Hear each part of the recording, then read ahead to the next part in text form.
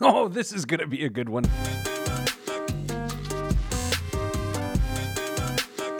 You're listening to Pete the Planner.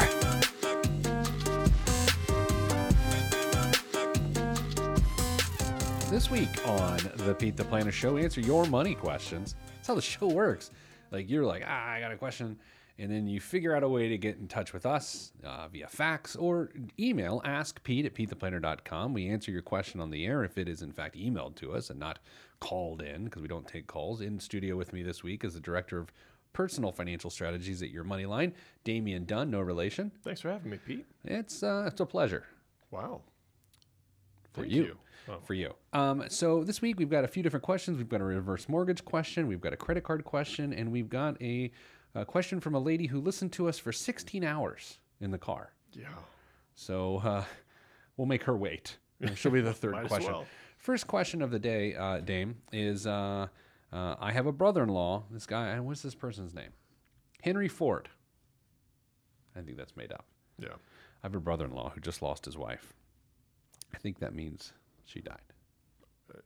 Probably. I'm helping him sort out things. His income has been cut in half. She worked for the federal government and did not pay Social Security. His income is $950. His house is paid for. Is a reverse mortgage a good option for him? He is 77 years old. Signed, my fake name, Henry Ford. What do you think, buddy? How do you want to break this one down? There's some assumptions that are left that we have to make to answer this question. Yeah, absolutely. And I do think it's interesting that she worked for the federal government and did not pay Social Security. So I don't know how that plays. I don't know what those details have to do with anything.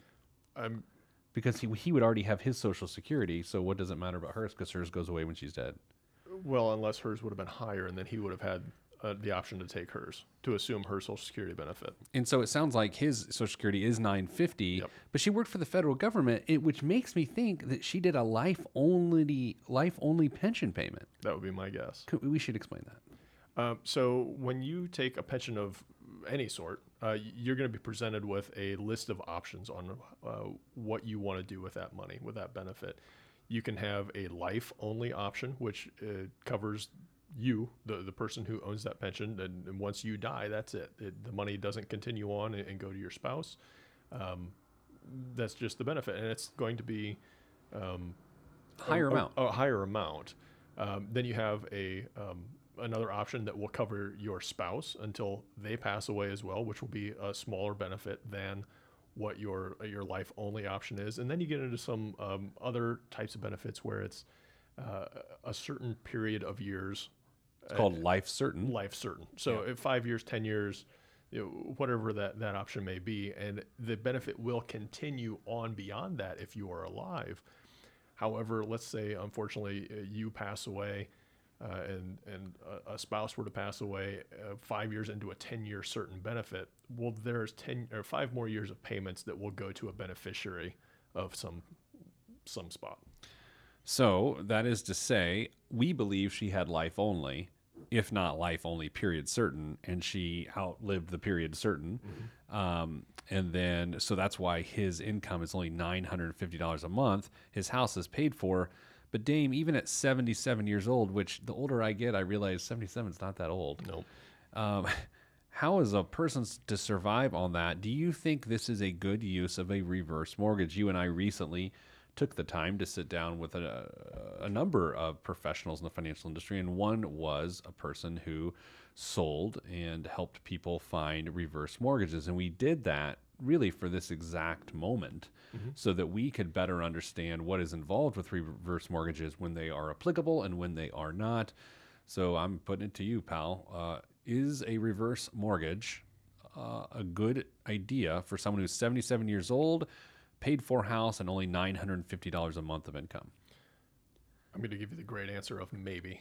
Okay. But that's better than no. Sure. And here's why. We don't know about any other sources of assets that are sitting out there. He says his income is $950. I would assume that if they had an IRA or he inherited some money from his wife or whatever it may be, that he would have included that, or goodness, maybe it is included in that $950. We don't know. Those are the assumptions we have to begin to make. So if you're looking for other streams of income at 77, you're probably not popping out and getting a part-time job. No. So if your expenses are greater than the $950 a month, which very reasonably it is, even though you've got your house paid off, where are you going with it? Now, a reverse mortgage is the low-hanging fruit to point to and say, you've got equity built up in this house, use it for something that's going to benefit your daily life. Here's a systematic way to pull that money back out as opposed to just home equity lines where you just take it willy-nilly. Yep. There are some potential issues that go into leaving yourself open with a reverse mortgage, though. And if you can go into that contract or that type of arrangement with your eyes wide open and not desperate and making sure that you can cover all the other stuff that goes along with it, making sure you're still going to be able to cover your property taxes, your insurance, things of that nature, then the answer is maybe. Okay, so here's what scares me the most. We are in lockstep on this one, but here's what scares me. From our discussion about reverse mortgages with the reverse mortgage expert, I remember a discussion about the home needing to be maintained to a certain level, right? And it's a relatively high level, to the level of which it would need to be maintained to put it on the market to sell. Yeah. And so not only would this person need to have that money to pull that off at the beginning, and who knows how a 77-year-old paid-for home is in terms of quality and maintenance, but Damien, what scared me the most is over the next 10 or 15 years, let's say at some point in time, and as a homeowner, your home just ends up in states of disrepair. If he does not have the money to repair the home at that point in time, that can really compromise the reverse mortgage contract, and he could find himself out on his then 92-year-old Fannie. Yeah, it would. It makes for some very potentially uncomfortable and unfortunate circumstances. There are risks that go along with reverse mortgages. I understand that they're marketed saying that it's okay. It's a way to leverage some assets that you've already got built up, and you're going to be in that house until you sell it or die. In a lot of cases, that's probably true. But I get concerned when I see people in situations like this who may be vulnerable to that small percentage of default. So this is terrible, but that has never stopped me before. I find reverse mortgage questions fall into two categories when they're put before us. The first is people present the situation and we say, no, don't do that. Okay? Mm-hmm. This particular question does not fall into that category. It falls into the second category, which is maybe. Maybe. Yeah. There are some definite I's to dot and T's to cross. And in my opinion, a lot of them revolve around availability and liquidity of assets to make sure the contract happens. And by the way, I just have to say that the closing costs associated and the fees associated with a reverse mortgage, although sometimes it can be your last and only option, they're spicy. Yeah. And that's my opinion. You just got to know what you're going into and understand that that's just part of the program. You know what? Let's do this in the next set. Have we done this recently? Talked about different financial products.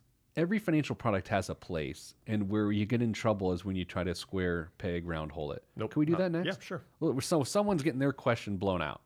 I don't know who it is. You know what? Let's blow out the credit card question. We'll have the lady that listened to us for 16 hours. I think we owe her a little bit more than a guy in credit card debt. No offense. All right, so that's what we're doing. We're going to come back. We're going to talk about some controversial financial products, why they have controversy around them, but why they actually make sense to the right people.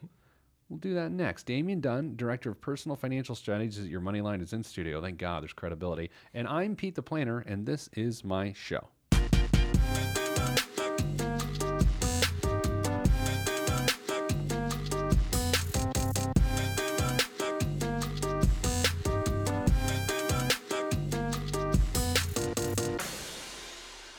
Back on the Pete the Planner show, Damien Dunn in studio. Hey, Pete. Hello, Dame. All right, so when we last left we were talking about how reverse mortgages, as our good friend Paul Ashley, the managing director at First Person Benefits, often likes to say, are more bought than sold. Is that what he says? Sold than bought. They're more, Yeah. you know what I'm saying? Yeah. People don't go seeking them. Yeah. They are sold them. Yes. So he so eloquently puts it that way because I can't talk. Okay, there are other products like that.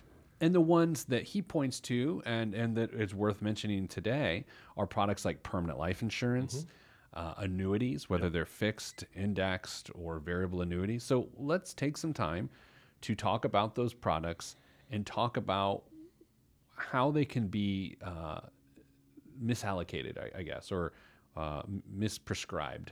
Yeah, there you go. Yeah, it's better. Where do you want to start, pal? Your call. You want to go alphabetical order? Sure, why not? Okay, let's start with annuities. Yeah. So AAA annuities. Wow, that's a really good one. Thank you. Those are the best. Oh, yeah. So annuities, what a lot of people don't know is annuity is actually an insurance product. Yep. I think people just totally gloss over that fact, and it's a very important fact. But they're often purchased as investment products. Yeah, well, I think they're positioned as investment products Yeah. to most people. Maybe they're sold as investment Sold as products. investment products. And I think in turn purchased in good faith that they are in fact investment products. You know, I love a good disclosure. When I was in the financial business, I sold annuities. Yeah, I mean, I sold them to clients that I felt that their situation called for an annuity. I think back on those days now, with time has passed. I don't necessarily regret any of those decisions as a financial professional. Annuities are held oftentimes in sort of critical mass and of mass media and saying that they have some negative aspects to them, and they can when they're jammed into the wrong place. So let's begin there.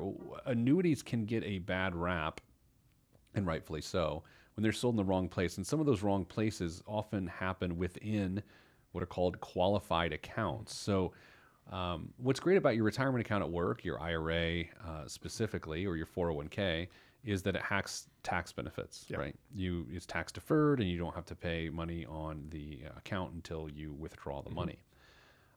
One of the reasons that annuities are considered a good thing is because they take normal money and they create a tax deferred product with it. So help us understand what that means. So in the case of, well, I guess we can run parallel. Yeah. The retirement account at work or your traditional IRA or an annuity, you're putting money in, maybe not the traditional IRA, but you're putting money in that's had tax paid on it. And you are now putting it in a position, sorry, let me back that up a couple steps because I just started crossing the streams on a couple things. You're putting money in a tax advantage position. It's going to grow. You're not going to pay tax on the growth or the dividends that are thrown off. And then once you start taking that stream of money or a lump sum in the case of a retirement plan or even an annuity, that's when you pay Uncle Sam. Right. That's when the tax bill comes due. But a tax deferred vehicle is a good thing. Yeah. And when you buy an annuity, you purchase the right to take your money and create a tax deferred vehicle. Absolutely. And so to pay to do that with money that is already tax deferred is in a sense controversial. Yeah. Well, maybe we should talk about why it's controversial. Okay, go ahead. Annuities, traditionally speaking, are not cheap investments or cheap. They're not investments. Sorry, they're not cheap contracts to own. They're expensive products. Yeah. There's an ongoing cost that just the expenses get soaked up out of the returns of that program that you're inside, that wrapper that you're in, anywhere from, well, traditionally speaking, like 1.5% to maybe 3%. Mm-hmm. And those are even before you begin into variable annuities. I mean, you're talking Right. about 1.5% M&E, which is mortality and expenses on a fixed annuity. Mm-hmm. Yeah, and then you've got the sub account, or they look like mutual funds. They're called sub accounts. Inside of that, they're going to have fees as well.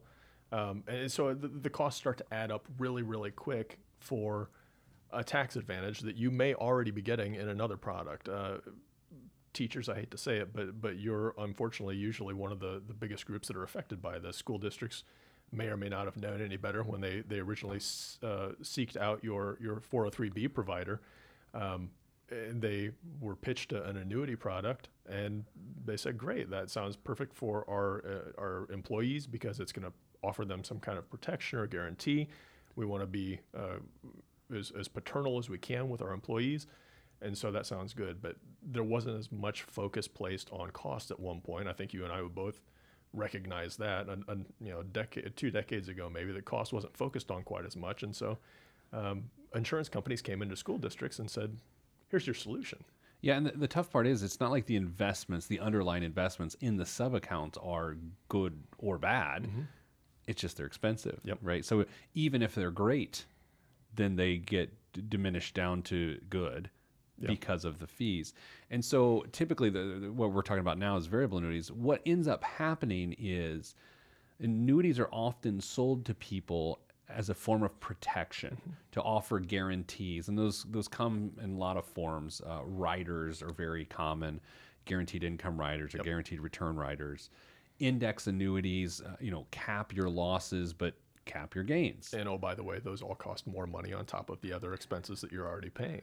Yeah, so that's where it gets a little rough in terms of annuities. I think oftentimes they become unnecessary solutions. They are prescribed as unnecessary solutions when another product or mix of vehicles could serve the exact same purpose, a lot cheaper, sometimes with fewer guarantees. And I think guarantees ends up being why annuities,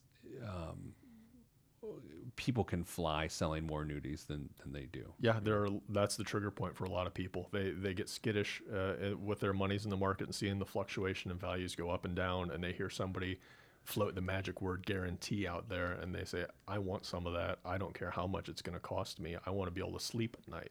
And in some respect, I have no problem with that. Yeah. Because I just feel like it really needs to be explained. Like here, this investment, if we went this route, would cost you 0.5% a year. If we go this route, it will cost you 8 times as much. It will cost you 4% a year. Here's the projected outcome if you go the first route. Here's the projected outcome if you go the second route. Damien, what we typically find just in as a little bit of third-party outsiders to this is what you and I can see, that comparison is rarely made. Yeah. Usually if you're being sold an annuity, very rarely are they going to compare and contrast with a less expensive, an equity-based non-insurance option. Yeah. Again, they're issued by insurance companies because in the end, just as Damien talked about in the first segment of how you have pension options, you end up with annuity options, life only, period certain, survivor benefits. And that was back in when the products were designed. That's how they were intended to be used. That people, we use the verb annuitize. That means you give up control of the money and you just get payments for the rest of your life or period certain. Nowadays, the popularity of what are called withdrawal benefits mean you don't have to annuitize a contract to get regular streams of income. So it's funny, we're going to do life insurance, annuities, and clean up reverse mortgages all in this segment. And lo and behold, we are. We got just annuities and barely scratched the surface. Yeah. Here's what we're going to do after the break. We're going to come back. A lady listened to our show for 16 hours. We're going to answer her question. We appreciate the listening. And that's it. That and more. I'm Pete the Planner, and this is my show.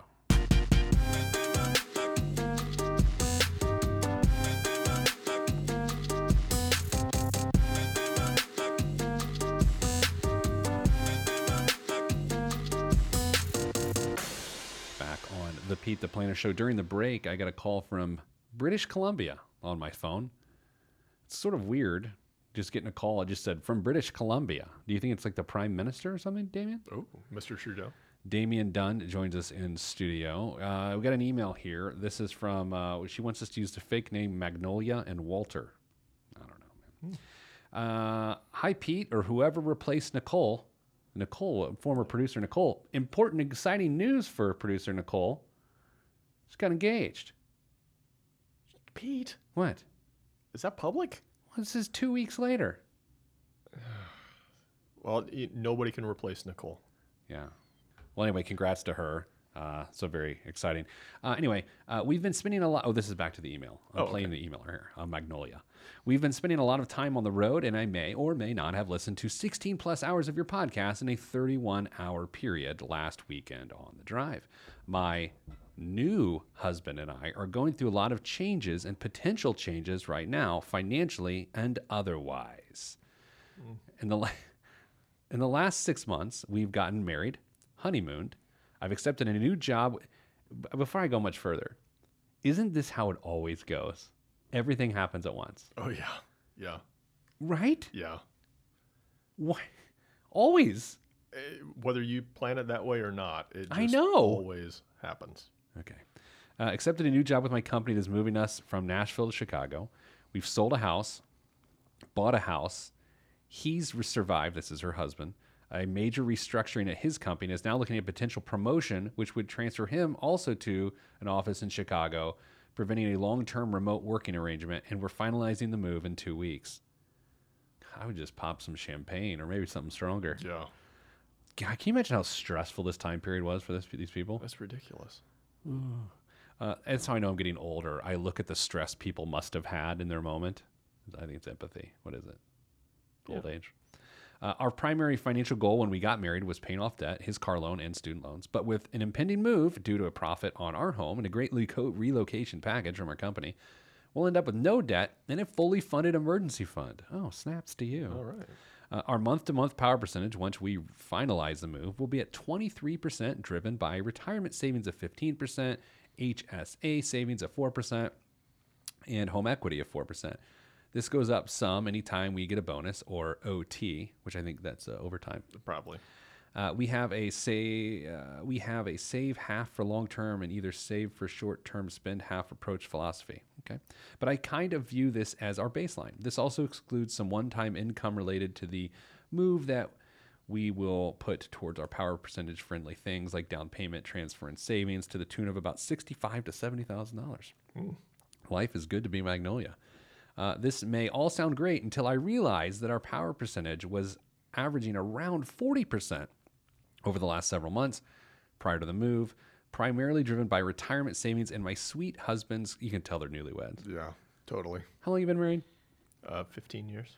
Would your wife, Mrs. Damien, ever describe you to anyone as Sweet Damien? Oh, no. No.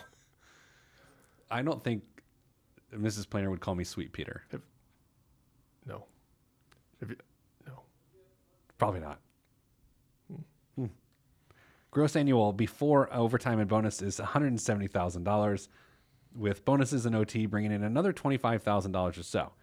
We are 27-year-old dinks. Yeah, I know. We can tell. You guys like each other still. The child is in the 10-year plan, but but a near-term consideration. I don't know. Okay. Once the move settles, we will have around $15,000 to $20,000 in a cash emergency fund, a net of new furniture and a few things to freshen up the house, and $213,000 in long-term retirement vehicles, vested of 180 of it's vested, with no debt other than our new mortgage of about $400,000. Here's our dilemma in question. Where do we spend all this money? No, I'm just kidding. I'm just kidding. They have a good situation. They've worked hard on it. A while back, you addressed a question about what if I don't want my power percentage to be higher? Yeah, remember that? Mm-hmm. I'm the saver and planner and work in finance, so I love this stuff. My husband is wonderful, but less financially goal-oriented, though he always had some cash cushion, been current on my debts, and has always met his 15% retirement baseline, so it's not like he's exactly a financial deadbeat or anything. I feel like I would always keep driving for more and more, but I've often in life forgotten the advice that you can't sprint a marathon and that I need to be a little bit less. It's my approach to things. So is it okay to breathe a little? How do you let off the gas when your financial situation is this good? Should I just drink less coffee, more bourbon, and chill out? What do you think? Yes. Magnolia. Well, we have no time left to answer the question. Jeez. No, it's a good question. You know It what? is. This is people that have worked really hard to put themselves in this position. And I've seen people keep their foot on the gas beyond this and actually accelerate and take it too far. I don't think they're there. I think that they probably need to find some level of cruise control. The question is, what does it look like? Does it look like a 24% power percentage or whatever they have? Yeah, I mean they're 27 right now. They're dinks, but don't plan on staying that way. Yep. They've done a fantastic job putting away for the future already. They could absolutely crush it in the next 5 years And set themselves up and for set life. themselves up to Oh, be in that's true. fantastic position. You're really feeding her issue here, though, Dame. I mean, you're telling the truth. Well, okay, so yeah, that's one aspect of it. However, I am sensitive to the issue. You're 27. You're in pretty darn good shape right now. And your kids are going to come along and ruin everything. Enjoy the money now. Yeah, go experience some life. You know what? That's a good thought here, right? This isn't about get new stuff for your house. Go somewhere. Yeah. Go blow your money on experiences. Yeah, live is, I don't know, meager's not the right word, but live as. It's a $400,000 mortgage. I don't know if modest Well, is they're going in to make its Chicago way. too. That's so true. that doesn't mean it's a McMansion in central Indiana. Yeah. It could be something very reasonable. So yeah, I'm sort of torn between you're never going to get this time back. I mean, Mrs. Planner and I think about when we were 27, we were doing okay financially. You just never get that time back. Like, Yeah. and to have gone out and experienced more of life.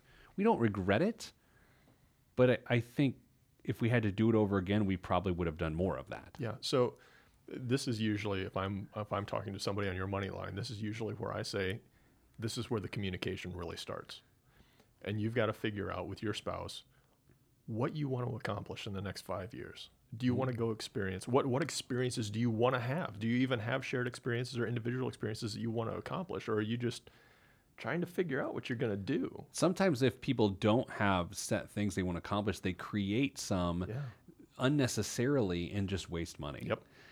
What does concern me here, let's say, what do we call the guy? Walter. Let's say when Magnolia, conceivably, would have the baby, maybe Walter wants to stay home and raise the kid or whatever. Part of this time could be used to create an on-ramp to that scenario. Sure. Start, and that's a great point. Once you start getting serious about thinking you're going to have a kid, start transitioning to whatever your lifestyle is going to look like after you have the kid. Immediately. Yeah. Immediately. And, you know, I always find like when someone finds out they're pregnant, you have 8 months, I guess, at that point in time to figure out what's going on and then like to mirror your future lifestyle immediately. Because too often what people do is we're excited we're pregnant. They don't think about it. They get done with their maternity or paternity leave, and then they just get hit in the face with the reality of how expensive it is to have a kid. Yeah. All right. So there you go, Magnolia and Walter. Good job. Settle down. Pick some experiences. Don't just buy stuff. Don't just buy stuff. Yep. Please don't. Coming up after the break, biggest waste of money of the week, which guess what, Magnolia? It's going to be a bunch of stuff. And financial current events. Oh, this is going well, isn't it? It is. That's a good show. All right, Damien Dunn in studio. I'm Peter Dunn, Pete the Planner, and this is my show.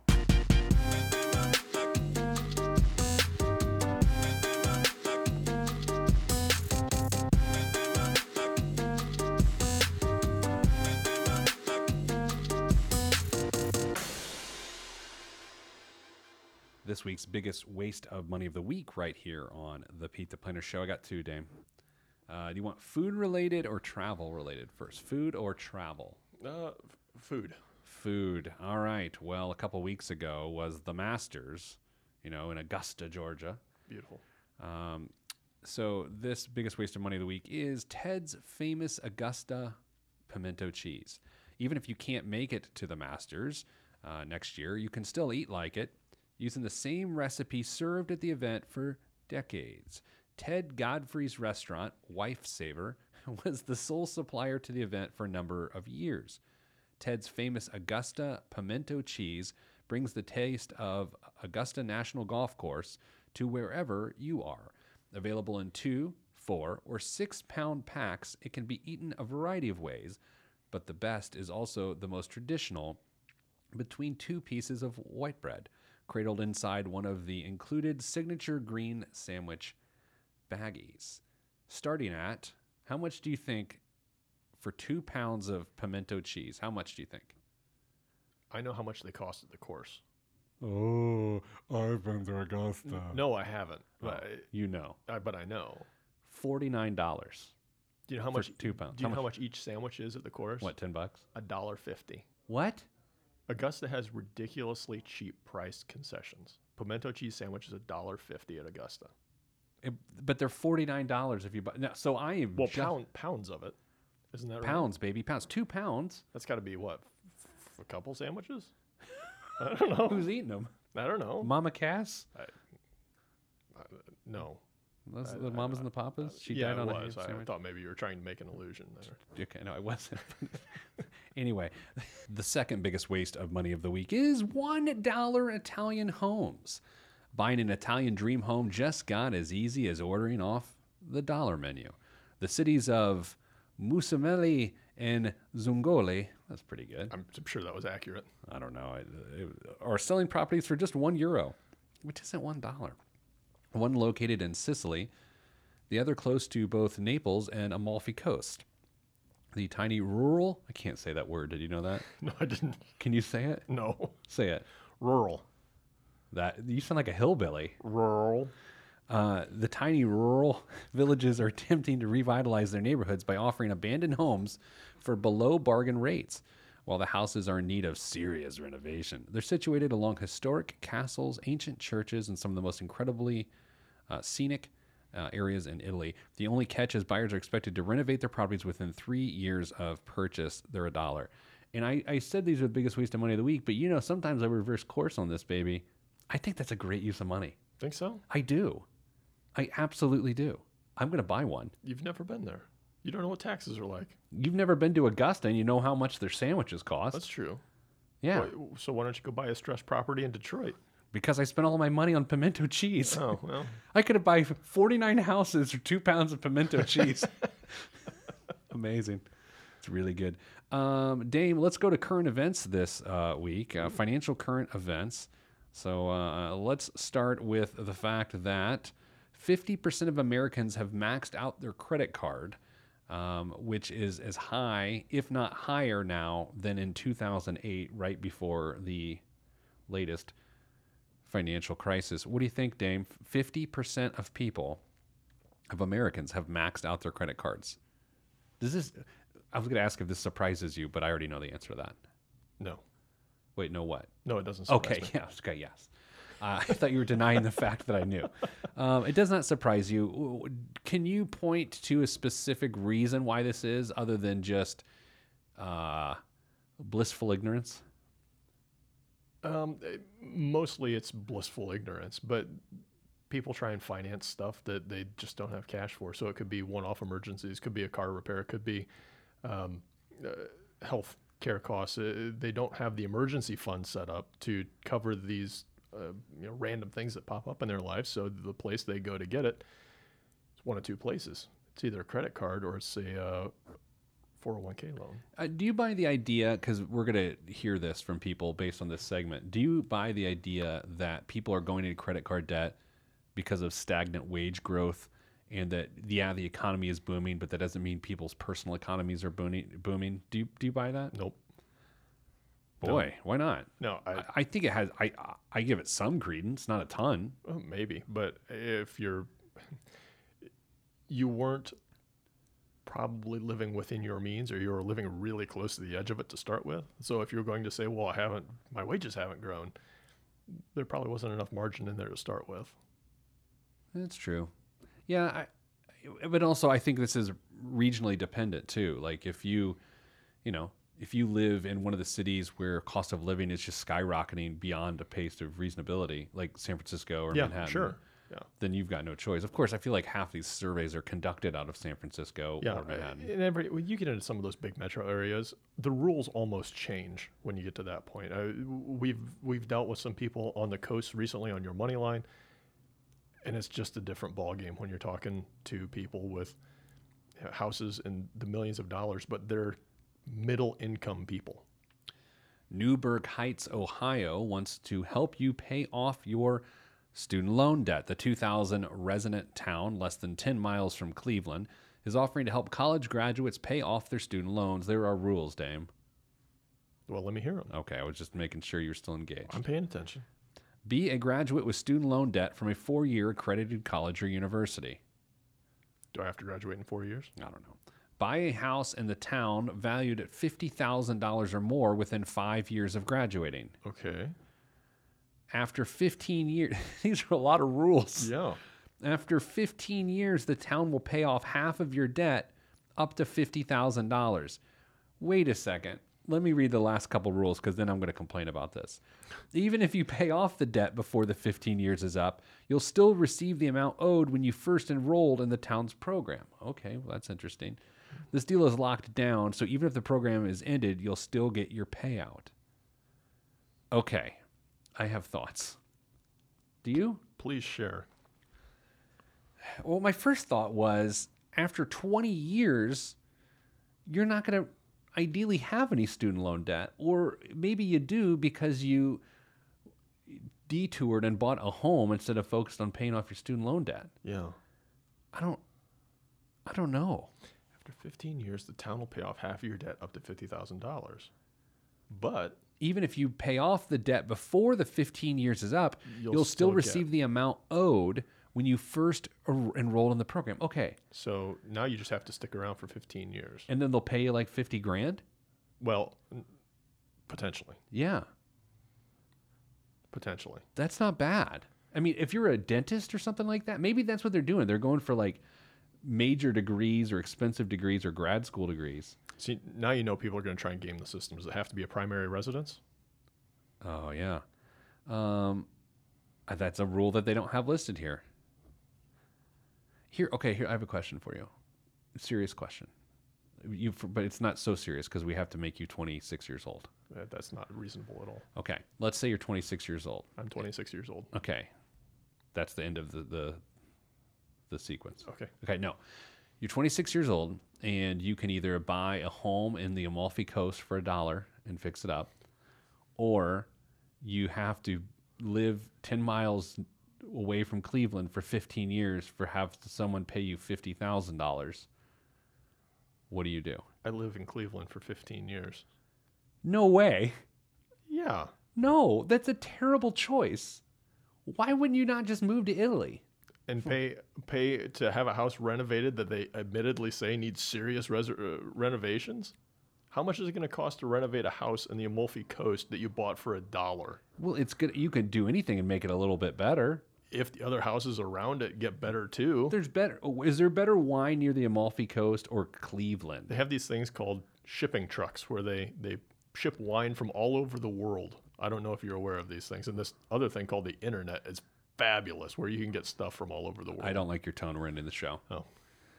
Well, we're out of time. Maybe I'll be back for another show. I don't know. Let me know. Email me. AskPete@PeteThePlanner.com. Would you buy the Italian home for $1 or move to Cleveland and live there for 15 years? That's all we have time for this week. Sending you good vibes because good vibe that is all is in our budget. Taglines are no good when you can't pronounce them. I'm Pete the Planner, and this is my show.